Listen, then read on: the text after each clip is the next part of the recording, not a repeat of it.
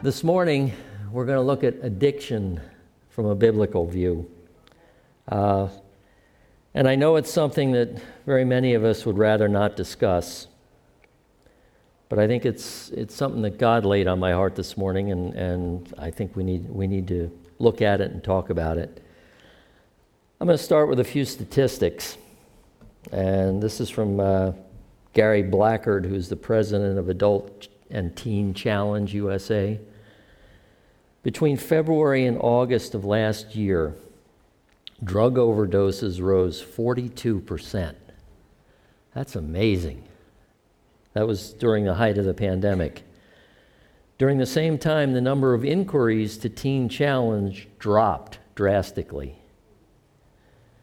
So what they're figuring is once the pandemic winds down, there's going to be a wave of people that need help. So if any of you support Teen Challenge, they're going to need help. As Christians today, we're bombarded with facts and with theories regarding addiction. We're told it's a disease. We're told that addicts are victims. We're told that recovery is possible if we just do any one of 10,000 things. And oh, by the way, give us your money and we'll help you. So I want to start off this morning with an old example, if the video is going to work, with an old example of how society usually looks at addictions. And those of us over 50 may have seen this little skit before, but for those of you that haven't, enjoy. Dr. Switzer? Yes, come in. I'm just washing my hands. I'm Catherine Bigman. Janet Carlisle referred me. Oh, yes. Fear of being buried alive in a box. Yes, that's me. Should I lay down? Oh, no. We don't do that anymore. Just have a seat. And let me tell you a bit about our billing. I charge $5 for the first 5 minutes. And then absolutely nothing after that. How does that sound? That sounds great. Too good to be true, as a matter of fact. Well, I can almost guarantee you that our session won't last the full 5 minutes. Now, we don't do any insurance billing, so you would either have to pay in cash or by check. Wow. Okay. And I don't make change. All right. And go. Go. Well, tell What? me about the problem that you wish to address. Oh, okay. Well, I have this fear of being buried alive in a box. I start thinking about being buried alive and I begin to panic. Has anyone ever tried to bury you alive in a box? No, but truly thinking about it does make my life horrible. I mean, I can't go through tunnels or be in an elevator or in a house, anything boxy. So what you're saying is you're claustrophobic.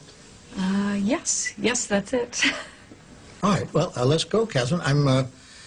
I'm going to say 2 words to you right now. I want you to listen to them very, very carefully. Then I want you to take them out of the office with you and incorporate them into your life. Well, shall I write them down?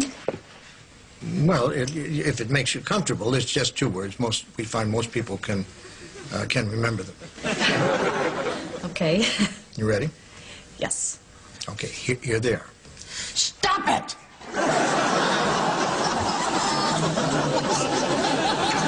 I'm sorry? Stop it! Stop it? Yes, S-T-O-P, new word, I-T. So, what are you saying? You know, it's funny. I say 2 simple words, and I cannot tell you the amount of people who say exactly the same thing you're saying. I mean, this is not Yiddish, Catherine. This is English. Stop it. So, I should just stop it. There you go. I mean, you don't want to go through life being scared of being buried alive in a box, do you? I mean, that sounds frightening. Then stop it! I can't. I mean, it's been with me since childhood. No. No, we don't go there. Just stop it. So I should just stop being afraid of being buried alive in a box. You got it. Good girl. Well, it's only been 3 minutes, so that will be $3. Actually, I only have a 5, so Well, I don't make change. then I guess I'll take the full 5 minutes. Fine. All right. Well, what other problems would you like to address? I'm bulimic. I stick my fingers down my throat. Stop it! What are you, nut of some kind? Don't do that. But I'm compelled to. My mom used to call me fatty. No, we don't go there. But I've been having this dream. No, we don't go there either. But my horoscope did say... We definitely don't go there. Just stop it.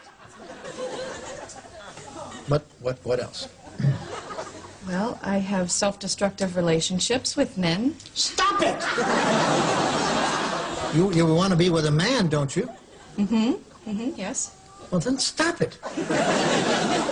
Don't be such a big baby. I wash my hands a lot. That's all right. It is? I wash my hands all the time. There's a lot of germs out there. Yeah, don't worry about that one. I'm afraid to drive. Well, stop it! How are you going to get around? Get in the car and drive, you kook. Stop it! You stop it!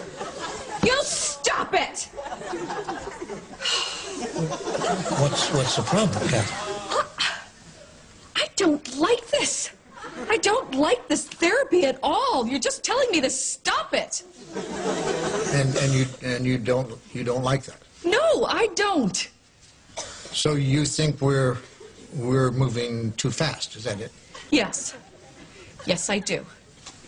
All right, then let me give you 10 words that I think will clear everything up for you. You want to get a pad and a pencil for this one? All right. Are you ready? All right, here are the 10 words. Stop it or I'll bury you alive in a box!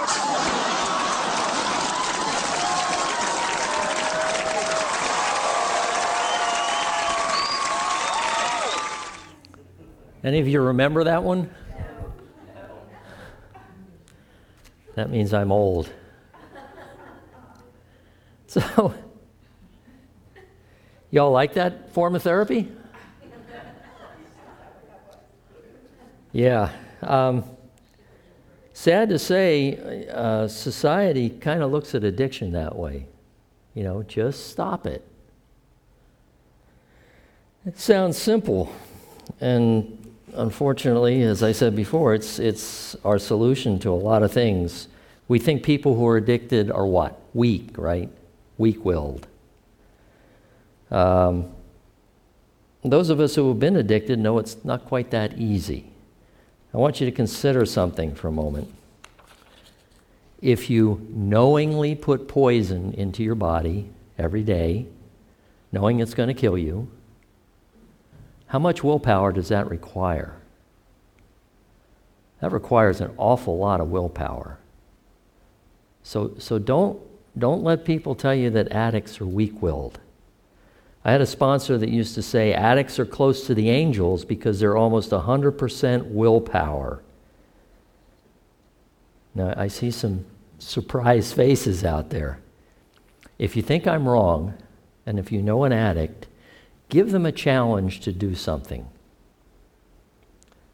They will overcome any obstacle that there is because addicts are some of the most motivated people in the world. Not at the end of their addiction, because at the end of their addiction, everything's been taken from them. But when they're still high functioning, I used to work with a couple, and trust me, they were my best workers as long as they stayed in recovery. They were on time, they worked tremendous, they did a tremendous amount of work. So it's not really about willpower. Now, a lot of us have been affected by addiction. Some of us have personally experienced it or are experiencing it now, or we have family members that we're worried about. Now, it's been around for thousands of years. I think one of the oldest is alcohol. It showed up in the Old Testament scripture. The earliest mention that I found was in Genesis 9:20-23. After the flood, Noah began to cultivate the ground, and he planted a vineyard. One day he drank some wine he had made and became drunk and lay naked inside his tent. Ham, the father of Canaan, saw that his father was naked and went outside and told his brothers. Then Shem and Japheth took a robe, held it over their shoulders, and backed into the tent to cover their father. As they did this, they didn't look at him so they wouldn't see him naked. I don't see any youngsters in the room. The next scripture is Genesis 19:30-32. Afterward, Lot left Zoar because he was afraid of the people there, and he went to live in a cave in the mountains with his 2 daughters. One day, the older daughter said to her sister, "There are no men left anywhere in this entire area, so we can't get married like everyone else, and our father will soon be too old to have children. Come, let us get him drunk with wine, and then we will have sex with him. That way we will preserve our family line through our father." Now, those are 2 of the earliest references I've found. In all told, there are 179 references to the use of wine in the Old Testament. Some good, some bad. But now, let's get something clear before we go any further. The Bible does not, and I repeat, not say don't drink, nor does it say drinking is a sin. The admonition in the Bible is do not be drunk. Ephesians 5:18 says, don't be drunk with wine, because that will ruin your life. Instead, be filled with the Holy Spirit. Proverbs 23:20 says, do not carouse with drunkards or feast with gluttons.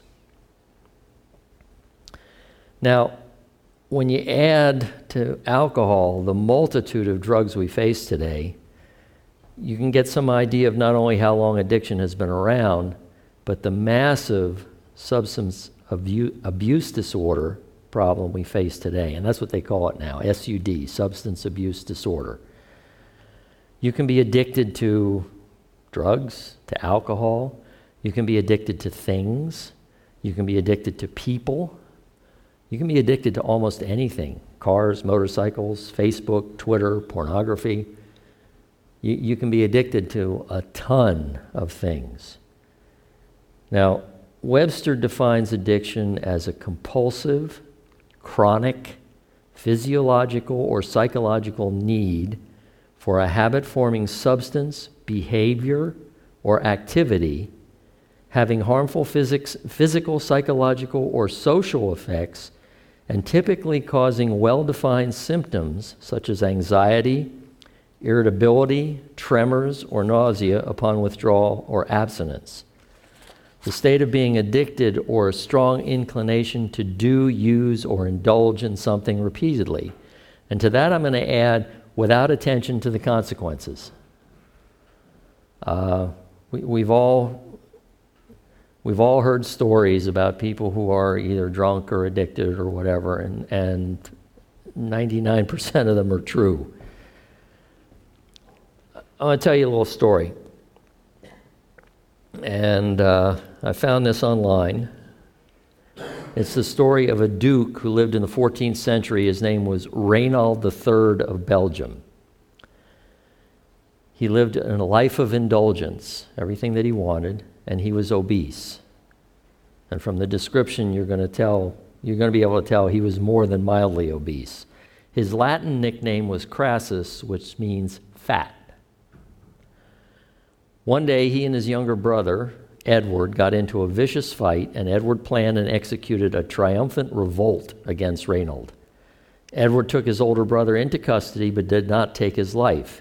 He decided to construct a room around him in the Newkirk Castle and promised his brother that he would enjoy freedom once again when he was able to leave the room. Now, this wouldn't have been much of a challenge for the average person because the room he built had a number of windows and a door of near normal size, and neither the door nor the windows were locked. They weren't barricaded. So you're getting the picture now, right? He was too fat to leave the room. They built the room around him, but it had a door that he could get out, had windows.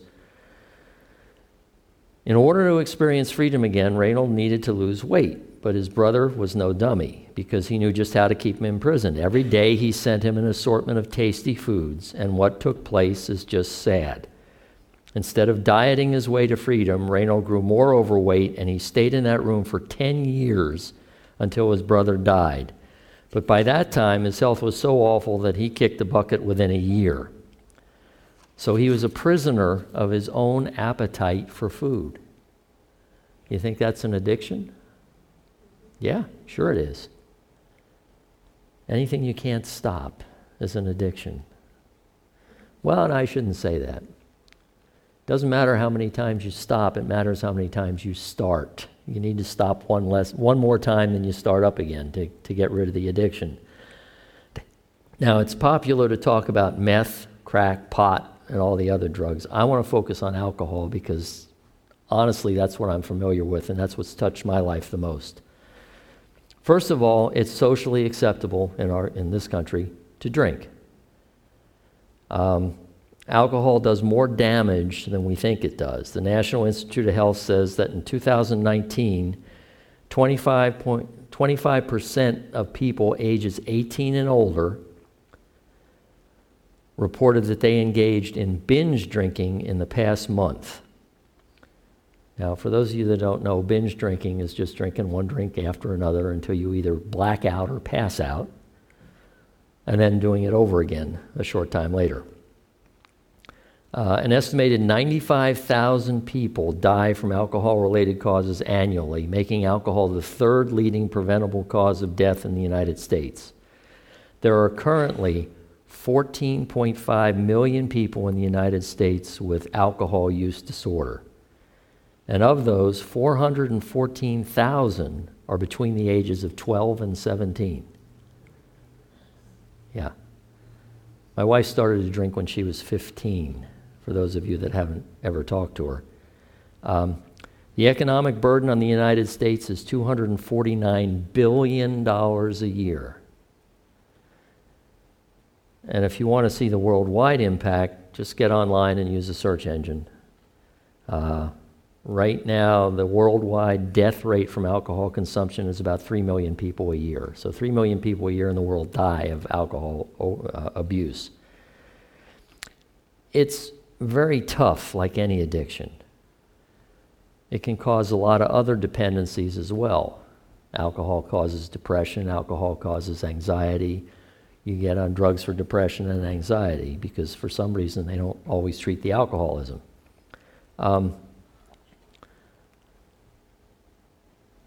I talked to Marion, and she gave me permission to kind of give a brief testimony about the two of us. And many of you have probably heard this because she gave it here one Wednesday night years ago. We were married in 1985, and it wasn't the first marriage for either of us. And I didn't have a clue that she was an alcoholic when I married her. Shortly after we were married, she decided she was going to stop drinking because she had a new husband. She wanted to be a good wife. I will never forget, as long as I live, the morning that both of us are sitting at breakfast, having breakfast, and she's in her robe and I'm getting ready to go for work, and she starts doing this. And I said, "What are you doing?" She says, "There's big fuzzy worms crawling on my robe." That was my first experience with the DTs, the delirium tremens.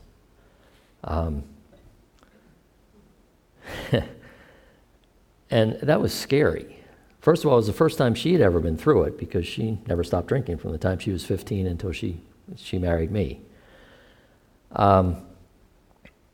So she got through that and stopped for a time, and then we moved to Scranton from York. I had a new job, but it was her first time away from her family, so there was a lot of stress. And she started drinking again, and it started to progress. Now, those of you who have ever been involved with alcoholism, I'm going to tell you that when you stop drinking, that's great.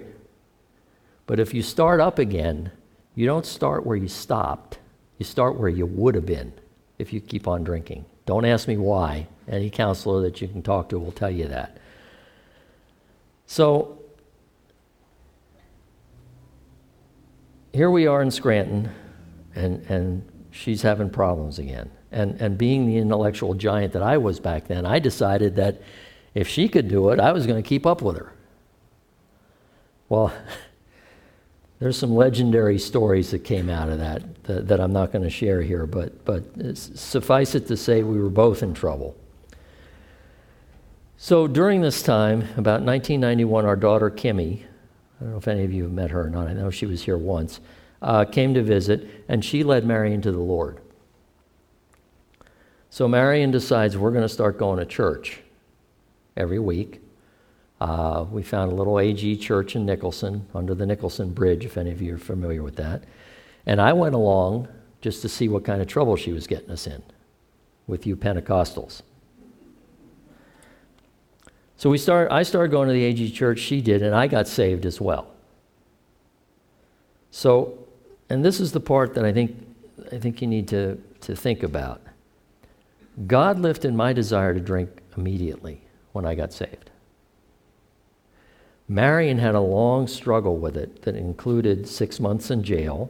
Yes, that sweet little old lady you know and love spent 6 months in jail.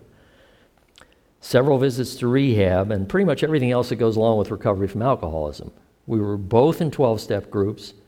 She spent years wrestling with that desire until she finally gave it totally to God and was able to stop. Why was there a difference? Does God heal different people differently?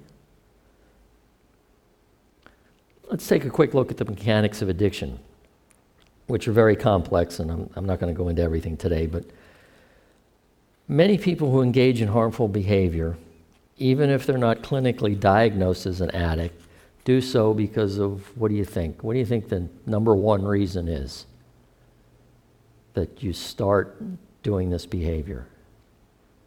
Family trauma. Unresolved family trauma. And think about it. Isn't that at the root of most of our conflicts? I have a daughter that doesn't talk to me. She doesn't talk to me because for a number of years, my wife and I helped her with money when she and her husband, and she never learned what to do with it. So finally we stopped. And there was a big blow up and a couple other things, and Marion was still drinking at the time, and that didn't help. But she doesn't talk to me. So that's trauma. I mean, do you think I would like my daughter to talk to me? Thank God I have a son that does and another daughter, a stepdaughter that does. So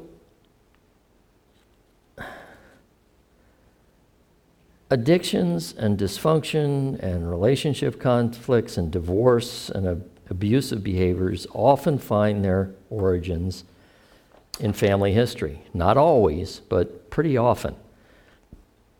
If someone's holding a grudge or not speaking to each other, it's not good. All families encounter some kind of trauma at some point in their lives, right? I mean, how many of you have gone through your life and never had a fight with your mom or dad or sister or brother, or had something bad happen to one of them, or anything like that? And it's going to, if it's not handled, it's going to affect our lives for years or generations. When an individual or family doesn't seek to heal those wounds, it's often passed on to the next generation in varying degrees.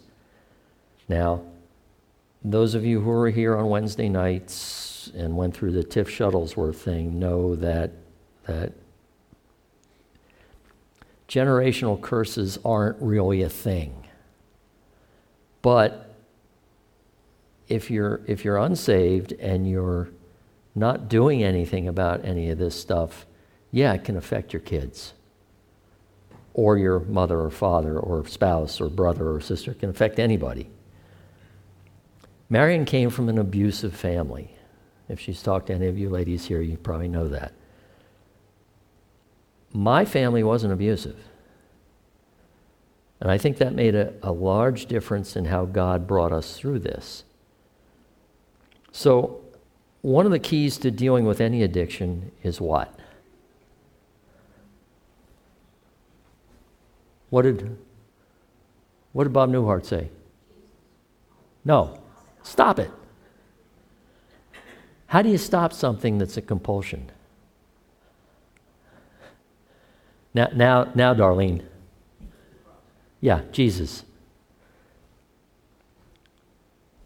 You can have a desire to stop the behavior. And I'll tell you, you can't guilt an addict into stopping because they're so guilty already. Trust me, they are. And what happens to a Christian? The Bible says in Joel 2:32, "But everyone who calls on the name of the Lord will be saved." If I'm addicted and I call on the name of the Lord and I get saved, am I still addicted? Can I be addicted and be saved? Well, yeah, I think so. Now you may disagree with me, that's okay. But the Bible's pretty clear. It doesn't say, but everyone who calls on the name of the Lord will have their addiction removed from them. It says you will be saved. So if you're addicted and you give your heart to Jesus, you're still addicted unless he immediately lifts that addiction from you when you're saved, which happens to quite a number of people, believe it or not. But more often than not, it's like everything else. First we get saved, and then Jesus cleans us up. Remember we plant the seed, the Holy Spirit draws them in, Jesus cleans them up. What's it called? Sanctification, right? Paul talks about it in 2 Corinthians 3, verses 16 to 18. He says, "But whenever anyone turns to the Lord, the veil is taken away. Now the Lord is the Spirit, and where the Spirit of the Lord is, there is freedom. And we who with unveiled faces all reflect the Lord's glory are being transformed into his likeness with ever-increasing glory, which comes from the Lord, who is the Spirit." I think one version says we are moving from glory to glory. That's sanctification. And I think that can give us all hope in our struggle against sin. Because when you think about it, and we'll talk about this in a little bit, addiction can easily become a sin. And really it is, because you're not taking care of your body the way God intended us to. But so you remember the scripture from Paul about should we keep on sinning to give God more glory? Romans 6, 1-4. It says, "Well then, should we keep on sinning so that God can show us more and more of his wonderful grace? Of course not.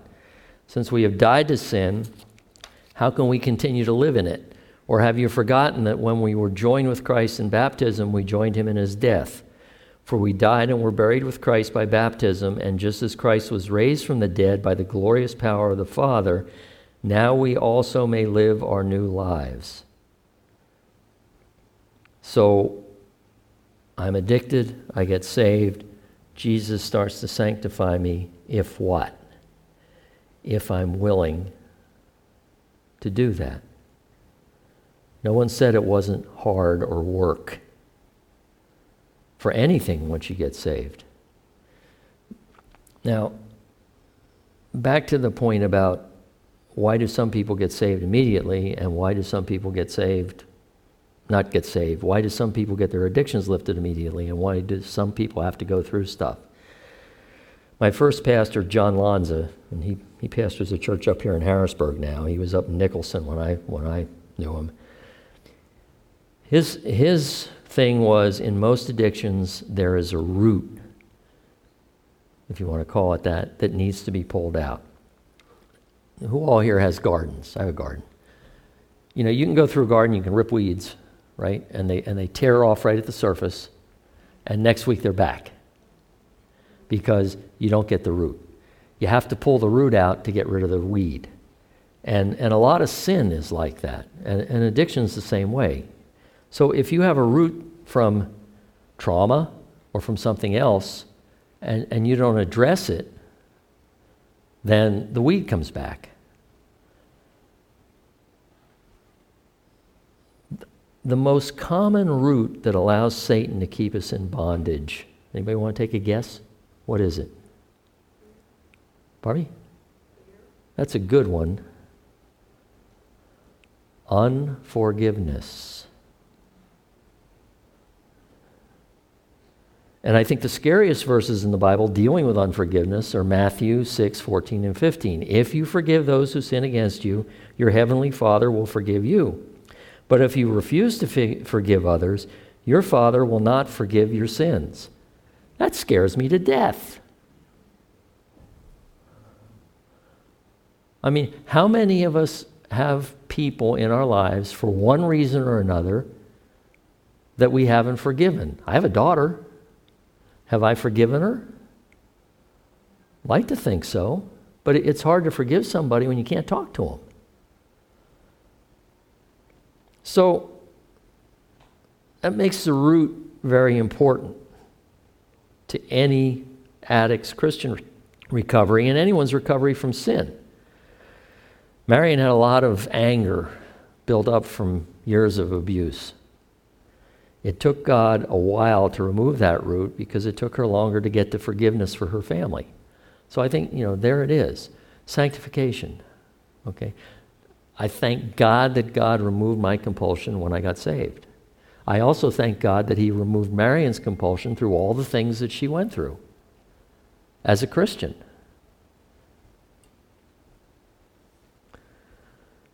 Now I want to ask a loaded question. Does addiction have anything to do with demonic activity?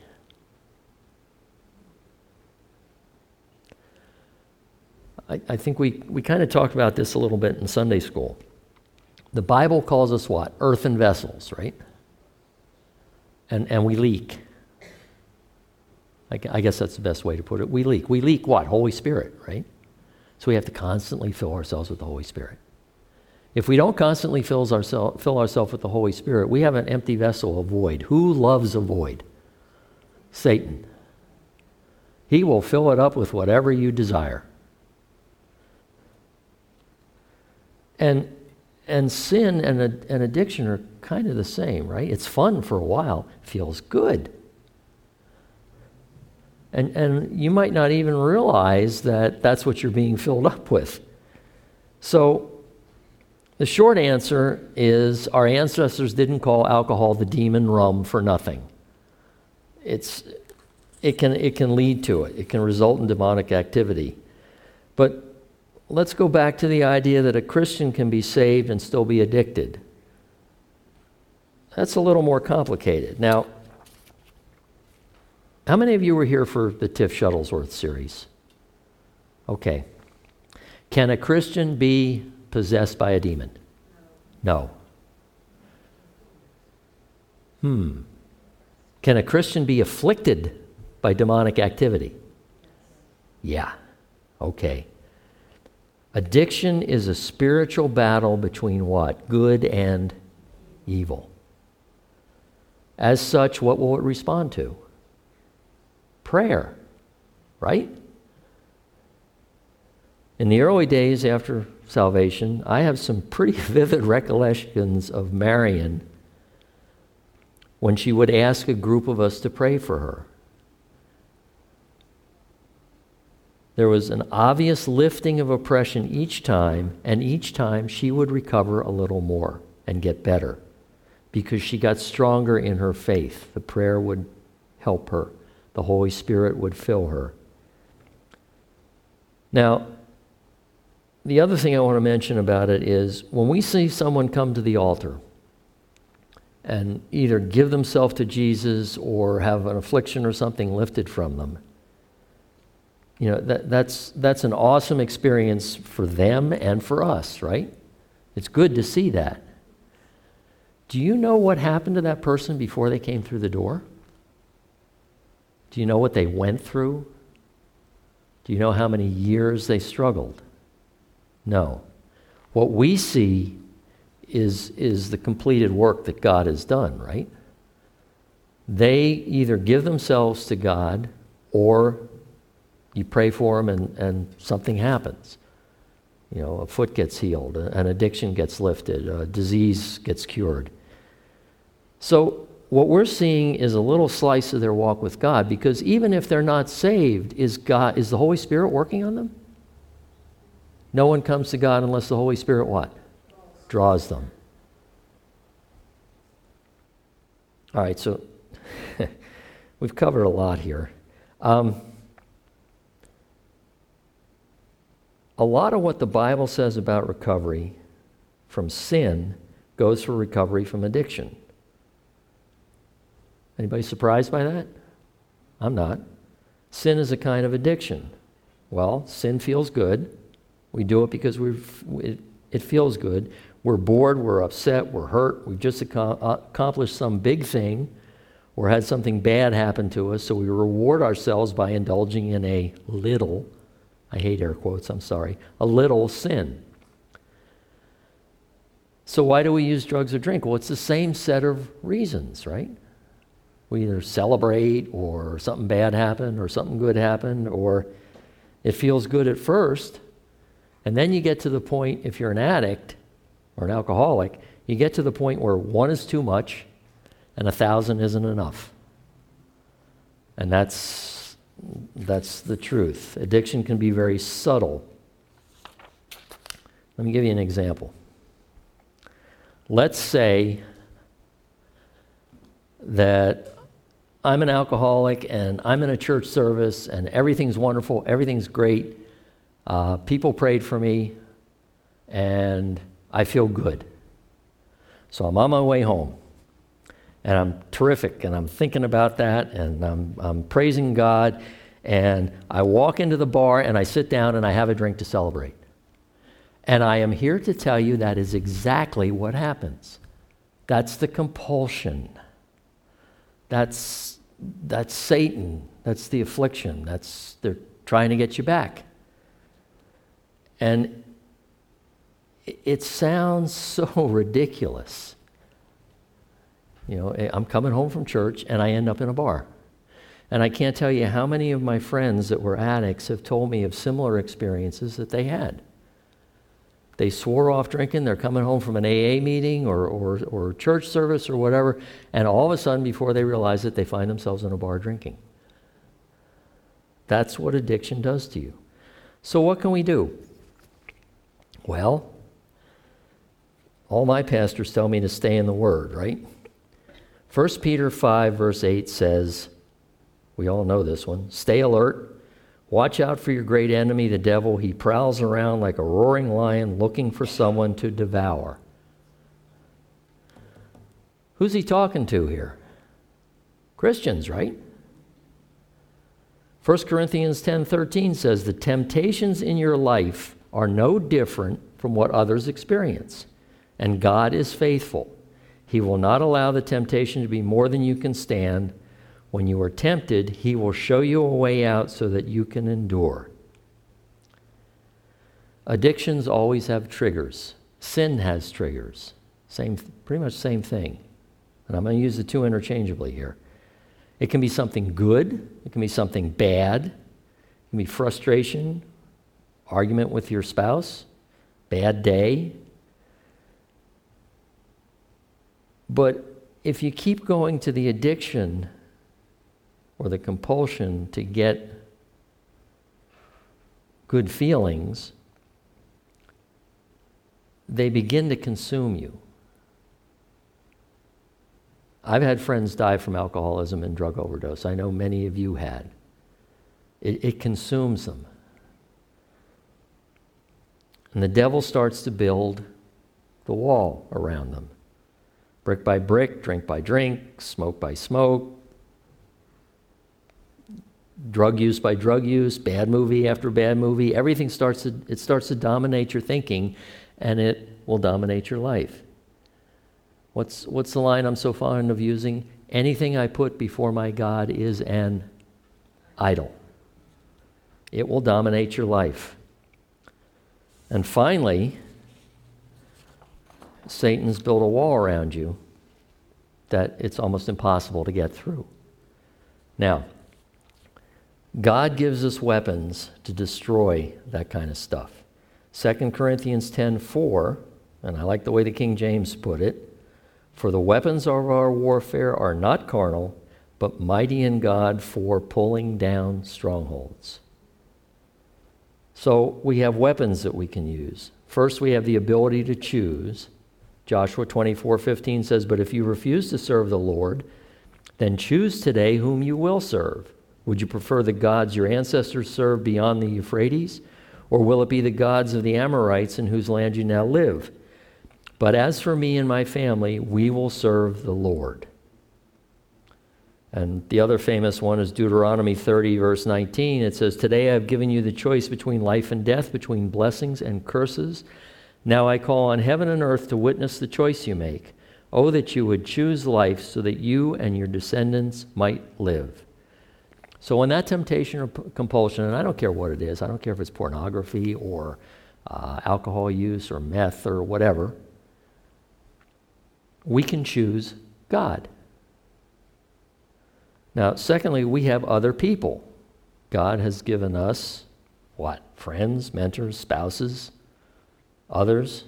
James 5:16 says, confess your faults to one another and pray for one another that ye may be healed. The effectual fervent prayer of a righteous man availeth much. Why does James tell us to confess our faults to each other? Because when we do that, the other person is going to do what? Pray for us, right? So we talk about our weaknesses to our good Christian friends, and they pray for us. Romans 15, verses 1 to 2 says, we who are strong must be considerate of those who are sensitive about things like this. We must not just please ourselves. We should help others do what is right and build them up in the Lord. So as fellow Christians, Paul tells us what? We have a responsibility to build each other up. Now this is going to tell you how old I am. I had a friend back in the early 90s who was an addict. And this was before cell phones became attached to our hip. He was a recovering alcoholic, and he actually had his home phone moved right next to the door. Do you know why? So that he had one last chance to pick up the phone and call somebody before he went out and had a drink. And nowadays, we got that phone right here. So if we feel that compulsion, we can pray and we can call somebody. I still have an accountability partner from my very first church that lives down in Louisiana. His name is Rick Pete, great guy, and we still communicate. We still pray for each other. We still tell each other our weaknesses, problems that we've had and everything. Now, third and last, and I probably should have put this one first, we have submission to God.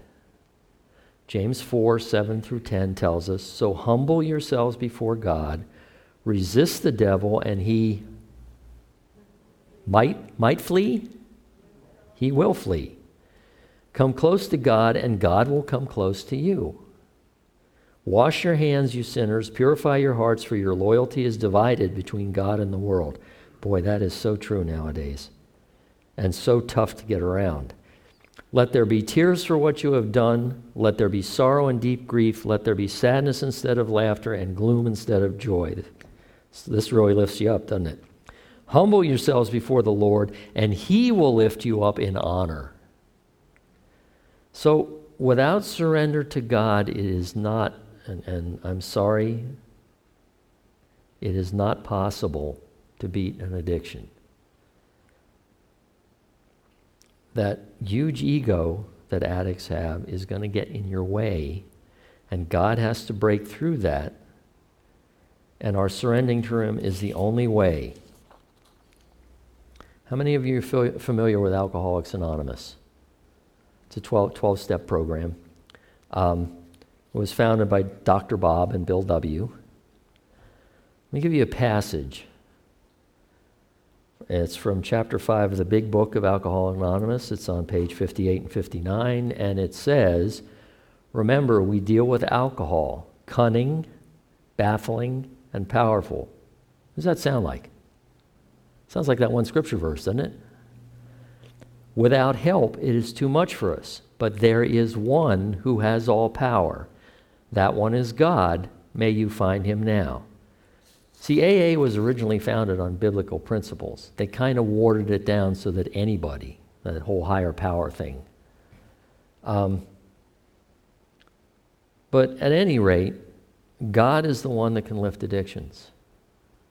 I can't, Marlene can't, the board members can't. We can pray, but God is the only one that can do it. And in order to do it, you have to submit to God. Now, that's the other thing that's comparable to AA, submission.